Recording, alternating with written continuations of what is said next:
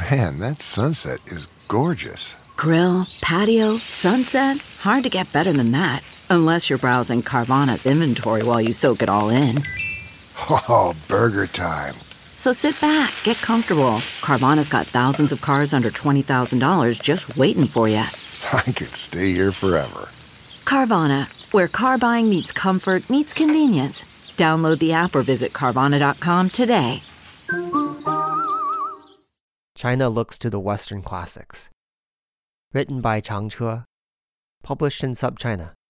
Read by Anthony Tao. A block east of Tiananmen Square, in a classroom last July, Chinese schoolchildren were singing the nursery rhyme Old MacDonald Had a Farm in Latin. Donatus est agricola, ia-ia-o. The students, aged 11 to 17, were taking an introductory Latin class with Leopold Lieb, a professor of literature at the prestigious Renmin University. Every weekday during the summer, from 9 a.m. to noon, Lieb holds a public class in a marble white church just a stone's throw away from Beijing's central government. On the day I attended, Lieb had given each student a Roman name. There was a Gaius, a Flavius, a Monica, and two sisters, Amata and Augusta. The sisters came from Changping, a 2.5-hour train ride away. They sat in the front row and took naps during the 10-minute breaks. In the halls of China's elite universities, Leopold Lieb is sometimes known as the legendary Austrian. His friends affectionately call him Leizi, Lei from his Chinese name, Lei Libo, and Zi, an ancient honorific reserved for esteemed Chinese intellectuals such as Confucius, Gongzi, Mencius, Mengzi, and Laozu, Laozi. For Lieb, a pioneer of classics education in China, the study of Greco-Roman antiquity, the sobriquet is apt. Lieb's textbooks and dictionaries form a rite of passage for nearly all Chinese who wish to embark on Western classical study. He has written several monographs on Greek and Roman history, 13 classics dictionaries, 9 textbooks, and over 24 comparative works, giving Chinese readers access to Western ideas and texts. At 54, with no family and no hobbies, he displays an almost religious devotion to his work. Obviously, one colleague wrote of him recently, Lieb is more concerned about China's yesterday, today, and tomorrow than many Chinese. In the United States, the future of classics education is on shaky ground. In 2019, the Society of Classical Studies held a conference in San Diego titled The Future of Classics that asked panelists to wax about the diminution of our future role. One panelist, Dan L. Padilla Peralta of Princeton, embraced that future, calling for a certain rosy, vaunted vision of the classics to die, quote, as swiftly as possible. Peralta, who is black, has become known in classic circles as a searing critic of his own discipline, its lackluster representation of non-whites, and its role in perpetuating harmful stereotypes. He once argued that, quote, the production of whiteness resided in the very marrows of classics. In May 2021, Peralta's department at Princeton decided to remove the Latin and Greek requirement for its majors in a bid to welcome, quote, new perspectives in the field. Josh Billings, the department head, said that the decisions, which follow from Princeton's initiatives to address systemic racism on campus, were given new urgency by the events following the death of George Floyd in May 2020. At first blush, China looks like an improbable place to find new perspectives in the classics. But in the past few decades, its universities have grown into bastions of curiosity about the West and its traditions. The irony is palpable. Across China, patriotic fervor is growing, and nationalists are more confident and dismissive of Western critics. But enter a humanities classroom and one is as likely to find students reciting speeches by Cicero as reading lines of Marx. China's classics revival has its origins in the cultural renaissance of the Reform era.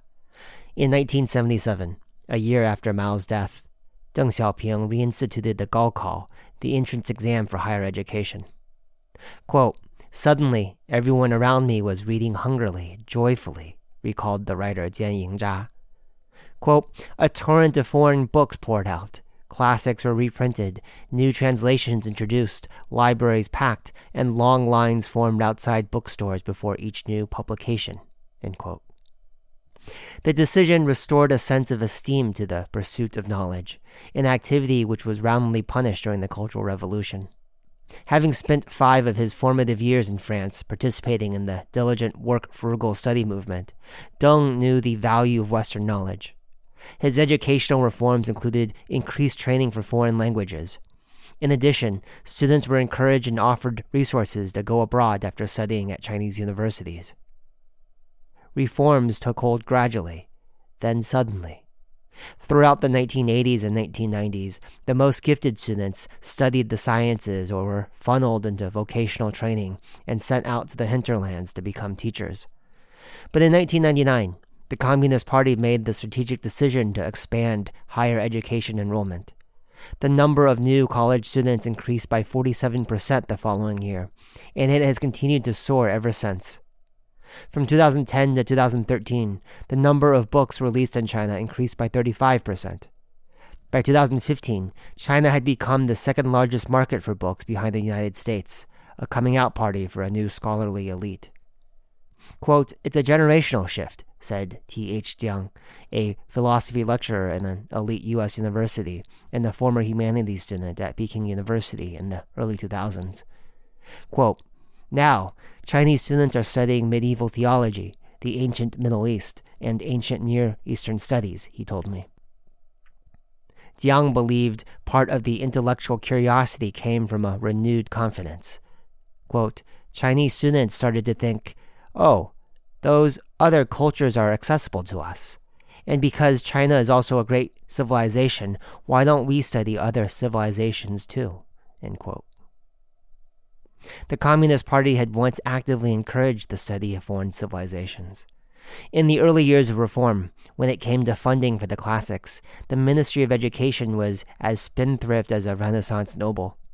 It sponsored projects on Catullus, reprinted translations of classical poets, and erected institutes dedicated to serious scholarship on Western civilizations. Bilingual editions of Greek and Roman texts began appearing in bookstores. Translations of the complete works of Aristotle were completed in 1997.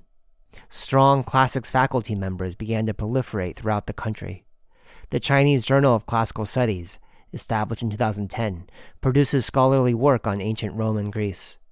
Since then, more than 250 Greek and Latin texts have been translated. Conferences are being held every year, and job postings for Latin teachers can be found in Nankai University in Tianjin, Fudan University in Shanghai, Southwest Normal University in Chongqing, Huazhong Normal University in Wuhan, among others. The Center for Western Classical Studies was established in 2011 at the prestigious Peking University, and in 2017, Leib's Renmin University established its own Classics Institute. Quote, I could only ascribe it to magic, observed a Chinese Latin professor, that all of a sudden we came to have our own organization and the attention of the whole nation. After Xi Jinping's rise to power in 2012, the world began to see China as a space for political rollbacks and regression. But classics in China is still growing. The preeminent classicist Gan Yang remarked in an essay recently that the term classical studies, 古典学, had become such a buzzword of late that even Confucian classics, or 经学, has been resuscitated from its century-long exile among intellectuals. Leib says that the field is allowed to breathe because there is no such thing as a definitive interpretation of classical texts. It's an element that protects the classics, he said. They're not so obviously anti-Marxist or anti-anybody. Leib also pointed out the problem of accessibility. Quote, classical Greek may never be popular in China because it's simply quite difficult to learn. That kind of protects these studies too, end quote. In China, the classics does not yet have its own department. Leib, for his part, is affiliated with Renmin University School of Liberal Arts. But recently, prominent classics scholars have tried to change this. Gan has described the absence of a classics department as a profound problem, advocating for a unified academic home for both Western and Chinese classical study. I have said many times that modern Chinese universities lack civilizational roots, he said in an interview in 2020. A university without its own roots cannot be a great university. It can only be subordinate to others. Lieb's skill as a cultural mediator between East and West, along with his Catholic faith, calls to mind China's first Christian Zi, the Italian Jesuit priest Matteo Ricci. In 1583, Ricci arrived in China with the dream of building a Sino-Christian mission. In a few years, he had become so immersed in the culture that he confessed in a letter to a college friend, "I have become a Chinaman." His knowledge of Chinese language and culture reached something, quote, no Westerner had ever come near to attaining, observes the late sinologist Jonathan Spence. He left behind scores of Western teachings, including a Chinese translation of Euclid's Elements, as well as the first Latin translation of Confucius. For his extraordinary deeds, the literati gave him the honorable title of Zi. They called him Li Zi, Li from his Chinese name, Li Ma Dou. Lieb is a man of unassuming stature, bald, mustachioed, with a capacious forehead and seraphic smile. He is the benevolent aura of the Catholic missionary he once was. Like Ricci, his Chinese is the stuff of legend, but passed through his hardened German palate, it retains the accent of a foreigner. Lieb himself no longer identifies as one. When I'm in Austria, I'm a foreigner now. I have nothing in common with the people. Whereas in China, here he gestures outside the dumpling house we had stopped at for lunch. I have so much in common with the people. When Lieb arrived in China in 1995, China's classics appetite had just been whetted. Latin classes were offered at universities, but they were used to train specialists in fields like zoology, botany, and medicine. After completing his postdoctoral work in 2004, Lieb was told that the best way to secure a job was to teach German, his mother tongue. Philosophy departments were growing, and German was in high demand as Chinese scholars devoured the works of Kant, Hegel, and Husserl. But Lieb didn't want to help specialists specialize, so he took a leap of faith. He applied to 3 Beijing universities as a Latin teacher.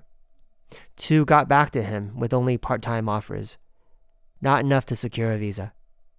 Then he received an email from Renmin University's literature department. Yes, you can teach Latin, it read, but you have to teach ancient Greek too. He accepted. By teaching a generation of Chinese to read and write Latin and ancient Greek, Lieb finds common cause with Princeton's classics educators. Both are trying to pry open the gates of a long exclusive field. Quote, a student who has not studied Latin or Greek, but is proficient in, say, Danish literature would, I think, pose interesting questions to classical texts and be able to do interesting research on the ways that classical texts have been read and discussed in Denmark, Princeton department head Josh Billings told The Atlantic. Had he replaced Denmark with China, he would have sounded just like Lieb. In its quest for reinvention, Princeton's classics department looked at the standards of entry and lowered it. Lieb is training a generation of Chinese who can unequivocally pass it. Lieb's current and former students, now more than 2,000 strong, are part of a generation of classic scholars studying and teaching in Chinese universities. Many of them, who studied overseas, are helping shape China's universities in their bicultural image. Quote, the chair of my department told me I'm the only Chinese graduate student in classics since the founding of the university 160 years ago, said Luo Xiaoran, one of Lieb's former students, who completed his PhD in classics at the University of Washington last spring. Luo began teaching at the Chinese Academy of Arts in Hangzhou University last fall. I'm going to be the first classics major to teach there, he told me 2 months before his posting. Luo is bone-thin with wide, dazzled eyes. When I met him for coffee near his university, he wore circular metal-rimmed glasses and a Mandarin collared shirt, the consummate style of a 20th century Chinese scholar. In many ways, Luo is precisely the kind of talent Billings hopes to attract and retain at Princeton, a non-white classic scholar from a non-Western part of the world. Ironically, though, when I asked Luo about his thoughts on the diversity efforts in the Princeton Classic Department, Luo was dismissive. It's absurd, he said. If you want to get well-trained, educated classicists, you should have the requirement in there. Despite the West's efforts to retain such talents, Luo is returning to China. When I asked him why, Luo told me that American students were simply less interested in their own classics than the Chinese. Quote, "There just aren't as many curious students in the classics in the US," he said. "I taught at the University of Washington for over 6 years. I tried all kinds of stuff to keep it engaging. They just didn't care." Last year, by contrast, he gave a lecture in Hangzhou to a crowd of Chinese on the character of the Cyclops in Greek mythology. Quote, "I could see sparks." Why do Chinese appreciate the classics more than their Western counterparts? One explanation involves the ideological scorecard at the end of the Cold War. In the West, the 1990s was an era of liberal triumphalism. Communism and fascism had been left to the dustbins of history, the theory went, and all societies would, sooner or later, reach a model of universal agreement and capitalist prosperity. As the space for political dissent narrowed, and the false promise of total consensus reared its ugly head, students raised in the tradition wanted out. Critical views of liberalism flourished. From post-structuralism to critical race theory, the ensuing decade saw the very foundations of the Western canon fall back into a subject of contestation. Meanwhile, in China, the 1990s had the opposite impact. As surrounding communist nations collapsed or disintegrated, Chinese scholars had to go back to the drawing board. Traditions had been destroyed by revolution, and so everything was on the table. Ideas became a constructive enterprise rather than an instrument of disruption. The difference in philosophical outlook is still palpable today. While Americans scoff at their legacy villas, the lofty traditions that have come to feel ever more pretentious and stuffy with time, Chinese are still searching for a home. By and large, China has always treated Western ideas with a mix of wonder and pragmatism. In 1898, when the scholar Yan Fu first translated the works of John Stuart Mill and Adam Smith, China had just lost the First Sino-Japanese War, and Enlightenment thinkers acted like a fertilizer for the nationalist protests centered on notions of democracy and science. In 1920, the first complete Chinese translations of Marx appeared. The next year, the Communist Party of China was founded on the idea that social revolution would free China of foreign powers. After Mao's death in 1976, a third wave of translations erupted, eclipsing the prior two in magnitude. This time, the translations came from thinkers as diverse as Michel Foucault and Friedrich Hayek, and seemed less structured and agenda-driven. But by the mid-2000s, some Western thinkers began to gain more traction than others. In 2008, Evan Osnos, writing in The New Yorker, described a new vein of conservatism emerging among China's youths, inspired by what some called Strauss fever, referring to the German classicist Leo Strauss. By the 2010s, Strauss, along with German legal theorist Carl Schmitt, had suddenly become a hot topic among Chinese intellectual circles. Quote, "No one will take you seriously if you have nothing to say about these two men and their ideas," a Chinese journalist told the historian Mark Lilla in The New Republic in 2010. Both men were translated into Chinese by Liu Xiaofeng, a bespectacled Christian philosopher and a colleague of Lieb's at Renmin University. Liu is a philosopher, but his specialty is in the Greco-Roman classics. The Strauss obsession offers another window into China's classics revival.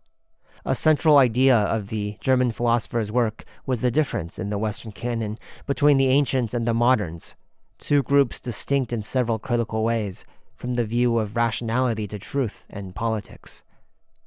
Strauss, who was partial to the former, had provided a language to articulate China's own estrangement with its ancient past. China's Straussian scholars are, in other words, involved in a rehabilitation of Chinese ancient thought through the guidance of a German-American philosopher. In the mission statement of the Chinese Journal of Classical Studies, founded by Liu, the editorial board draws the link concisely. Quote, "To restore the spirit of the traditional civilization of China, scholars must command a profound understanding of Western civilization." End quote.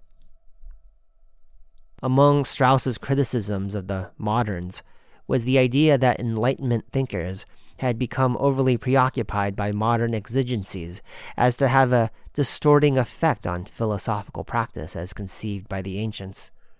Under Liu, Strauss's views began to coalesce into a censure of Western progressive politics, along with the Chinese humanities departments that had welcomed them with open arms. The Chinese humanities, Liu argued, looked too similar to their Western counterparts. China was confronting a crisis of identity born from increased integration with the West, and it was none other than Strauss who offered China an egress. Quote, "The main reason for introducing Strauss to China," Liu wrote, "was to avoid the century-long fanaticism toward all kinds of modern Western discourses." End quote. Feminism, critical race theory, intersectionality, these were not, for Liu, the signposts of moral progress, but more like road spikes to be avoided on China's own path to modernity. Quote, "The Straussians in China almost unanimously view political correctness in the West as a second cultural revolution," Jiang told me. If Lieb was teaching Chinese the equivalent of how to walk in the classics, Liu was giving Chinese a purposeful gait. For those schooled in the Straussian approach to the classics, the answer to China's future looked more often the same: a culturally conservative path bereft of the West's postmodern demons. Some of the highest-ranking members of the Communist Party may have caught Strauss fever. When Wang Huning, China's chief political theorist and a member of the Politburo Standing Committee, visited the United States in 1988, he was drawn especially to America's neoconservative thinkers, many of whom were former students of Leo Strauss. Wang saw this group as the last holdouts against a scourge of leftists hell-bent on destroying the West's traditional systems of value. In his book, America Against America, a memoir of his visits, Wang cited the works of Alan Bloom, Daniel Bell, and Daniel Patrick Moynihan to rail against a, quote, "younger generation ignorant of Western values." If the value system collapses, how can the social system be sustained, he asked. The rise of neoconservatism in America suggests that the concern has reached epic proportions. End quote. Wang flirted with neoconservatism throughout the 1990s, and as he climbed the ranks of the Communist Party, his clout may have thrown lighter fuel on the Strauss craze among Chinese academics. Today, the neoconservative ideas of cultural cohesion are only growing. Last year, the Communist Party passed education reforms to hire more gym teachers and to cultivate masculinity in schoolboys. Media broadcasters have been forced to pivot from shows that display effeminate men to those that promote traditional Chinese culture. Timothy Cheek, an intellectual historian at the University of British Columbia, told me the latest diktats amount to a cultural turn in China's modernization, what he calls Alan Bloom traditionalism with Chinese characteristics. In his book, The Classical Tradition, the Renaissance scholar Anthony Grafton remarks on the impossible challenge of documenting how the classics has shaped our world. Quote, "An exhaustive exposition of the ways in which the world has defined itself with regard to Greco-Roman antiquity would be nothing less than a comprehensive history of the world." End quote. Though Lieb and Liu differ markedly in their approach to the classics, they nevertheless held onto a similar premise, that the Western tradition has left an indelible mark on China, just as it has with the contemporary West. To study its contours is, for Lieb, a process of self-discovery. For Liu, it is a recipe to reverse course. That the classics is a shared inheritance is one of Lieb's most enduring lessons. Everyday life in China is now based on all these contracts like marriage, Lieb told me. That was created by the ancient Romans. Most Chinese are not aware of that. Even some Chinese words, he explained, like the word for cheese, lao, had likely come from Latin. Lac is milk. To study the classics as a Chinese is to know thyself. Quote, "To have a profound answer to the value of Chinese culture and tradition," Lieb said, "you have to put it into perspective with what there is in the West. This so-called Western superiority or Chinese superiority, what does it mean? End quote. Lieb's words also spoke to the present political moment. During my last interviews with Lieb students, I asked Xu Xinchang, a sophomore philosophy major, what was the most important lesson he had learned from Lieb. To my surprise, his answer had nothing to do with history or geopolitics. Modesty, he replied. I asked if he meant that the classics was too difficult. That's part of it. But the other is that classical knowledge at its essence is a lesson in humility, he said. Perhaps it was after the Enlightenment that our pride kicked in. The reference, the particularities of which escaped Chu's notice, captured perfectly the fruits of Lieb's work. Across all my interviews of Lieb and his students, no one saw a classical education as irrevocably Western. It was as if the Greeks and Romans were a heritage of global culture, a wellspring of wisdom that remains relevant to all moderns, regardless of hemisphere. It was a potent and refreshing idea. In an era of culture wars and great power competition, where fault lines seemed so impenetrable, the Chinese classicists saw smoke and mirrors. The rift between East and West, after all, would have been nothing compared to the gulf between ancients and moderns. Quote, the political climate now is more anti-Western, Luo admitted. But culturally, that isn't the case. Culturally, we still love the West. Look at these cars. Look at these people. Look at these outfits in this place. He pointed to the cafe we chose to sit in, one that looked like it had been parachuted in from downtown Portland. He continued, this is the place we selected, and this is not Chinese. One day, in 1996, Lieb sat down for tea at the house of his doctoral advisor, the renowned Confucian scholar Tang Yijie. You know, Tang told him, the views of people from the East and West can enlighten each other. He described it using 4 Chinese characters, 互相发明, mutual illumination. Lieb never forgot it. It stayed in my mind throughout the years, he told me. That is why I teach Latin.